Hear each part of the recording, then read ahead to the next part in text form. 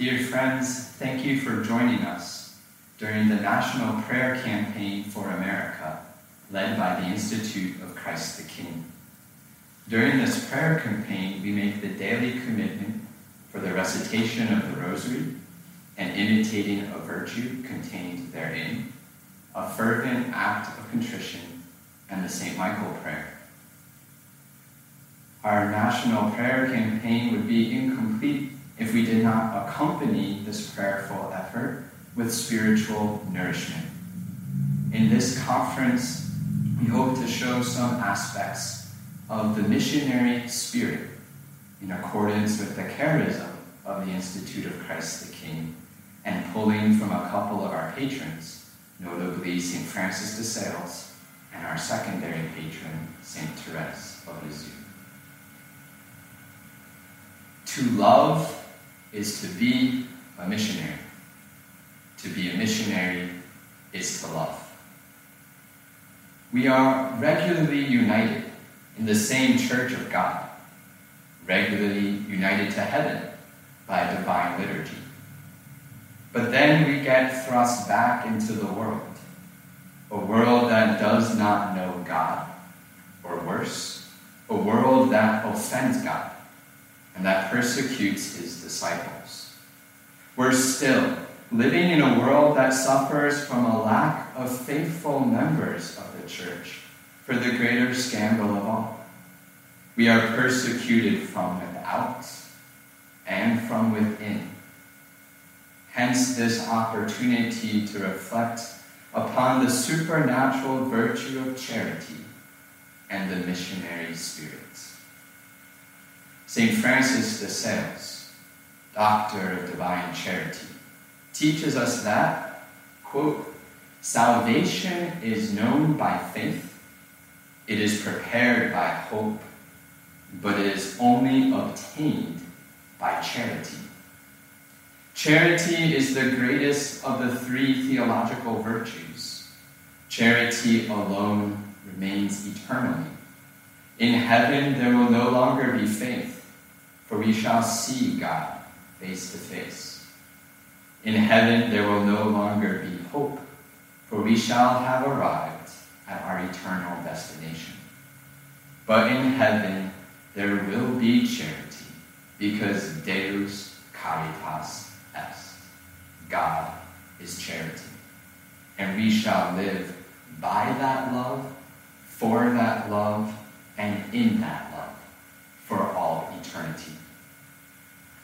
Charity consists in loving God above all things and loving our neighbor as ourselves for the love of God. We will be judged according to our charity. St. John of the Cross said, when the sun sets on your life, you will be judged based on your charity. Yes, each and every one of us will be judged on our love of God and our love of neighbor, the two being intimately linked. But charity is not just any kind of love. We cannot just love in any kind of way. The spouse in the Song of Songs sings, he has put in order the charity within you. There is thus a hierarchy in charity. We ought to love God above all else. It is he that has loved us first. And he has loved us to such a point as to give us his only Son on the cross for our salvation, and that salvation of the whole world. We must then love our neighbor with such a self-sacrificing love. He who does not love his brother whom he sees, how can he love God whom he does not see? St. John tells us in his first epistle. We do not truly love God if we do not love our neighbor.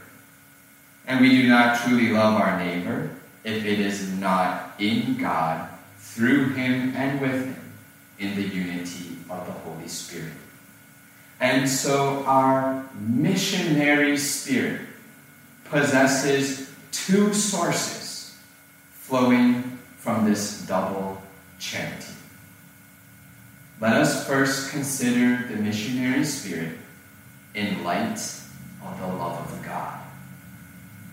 If we were truly inflamed with the love of God, we would only speak of Him, and ourselves, filled with the love of God, we would seek to transmit that love and render others participants of that love. If you see a beautiful marvel in the sky, say a rainbow or a comet, what's your reaction? Isn't it to tell others that they may see the rare phenomenon and share in your joy? Even more so when it is the beauty of the faith at stake. We who see the truth of the faith should be filled with the desire to communicate it to others. St. Francis de Sales illustrates this point beautifully. Quote, "Just as those who are in love with a natural love are always thinking about their loved one, their heart filled with affection for the beloved, their mouth full of praise for the beloved, and at every tree they pass, they carve the name of their loved one on the bark. So too, those who truly love God cannot stop thinking about Him, live for Him, sigh after Him, speak of Him, and if it were possible, they would engrave on the chest of every person they met the holy and sacred name of Jesus." This same love of God fueled the missionaries of all ages. If they did not have this inflamed love, they would not have left the comforts of their homeland. If they did not have this burning desire, they would not have endured such sacrifices to bring the saving name of Jesus to unknown territories and peoples. This brings us to the second source of a genuine missionary spirit, the love of neighbor. If we truly love our neighbor, we desire his good. The love of Christ impels us. 2 Corinthians. Our charity, enlightened by faith and rooted in God, knows that the greatest good for our neighbor is his eternal salvation, and that it is by the Holy Roman Catholic Church that he'll make it. Our neighbor needs to believe in our Lord and Savior Jesus Christ. But as St. Paul reminds us, how can they believe in him of whom they have not heard? How can they hear without someone to preach? How can people preach unless they are sent? Pushed onward by our charity, we have thus a great duty to bear witness to the truth of Christ, the Savior. This is the theological root. But you might be asking, what can you do? What can you do, being your everyday Catholic in the world, and not just any world, but in a world hostile and cold, in a world where perhaps you don't always even feel the support of the clergy? Dear faithful, the answer is easier than you think. Live truth in charity. For by the love that you have for one another, they will recognize you as disciples of Christ. And it was by charity that Christ conquered the world. Remember what many saints have counseled us. Go out and preach every single day, but only when absolutely necessary, open your mouth. This means that our Catholic comportment, animated by charity, is a divinely efficient evangelization. Reviving true Catholic culture in all aspects of our daily life will bring about not only the restoration of this church, but the restoration of civilization. If a priest is not acting like a priest, then treating him like a priest is a profound restorative solution. How do we respond to our Lord's commandment, which is a commandment of charity, to go forth and teach all nations? I offer you an answer that is very simple, but not simplistic. Pray and love. Yes, pray. Pray because a conversion is a supernatural grace which can only be obtained by sacrifice and prayer. Prayer knows no limits, neither of time nor place.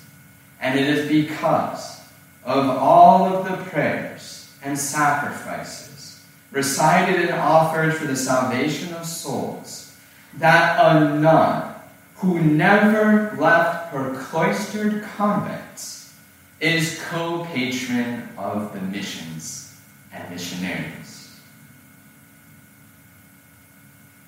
Without a prayer life, a St. Francis Xavier does not exist. Without a St. Therese, the little flower, the apostolic effort of the missionaries, like St. Francis Xavier, bears no fruit. Without monasteries chanting the divine office day and night, the missionary effort is without its vivifying source. Without families that pray and support religious vocations, your missionaries of tomorrow will not exist. Without your prayers and sacrifices, without your charity and generosity, without your daily efforts to grow in holiness through your God-given state in life, your missionaries of today will bear no fruit. So the ball is in your courts. Pray.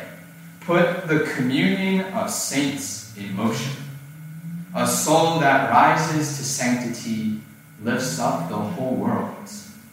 The restoration of Catholic culture begins with this new generation of saints. By your personal holiness and charity, you will prove that indeed God is love, and that everyone is called to participate in that love, because our Lord died for all on the cross. And who was at the foot of the cross? Who is the Queen of Martyrs? Who is the Queen of Missionaries? Who lived to the fullest all that we have just talked about: personal holiness, love of God, love of neighbor, missionary spirit, self-sacrifice. It is none other than the Blessed Virgin Mary. Yes, she bore Jesus Christ and gave him to the world. She is the missionary par excellence. She is the holiest of creatures. She, by being the mother of our Savior and by uniting all her sufferings to those of her Son, is co-redemptrix and Queen of Martyrs. She is the mother of the conqueror, and she has crushed the head of the serpent. And so it is to her that we turn in this moment of need. It is to her that we confide our nation. It is she that we invoke to protect religious vocations, and it is she who obtained for us the graces we need to transform our souls, our nation, and the world. Amen.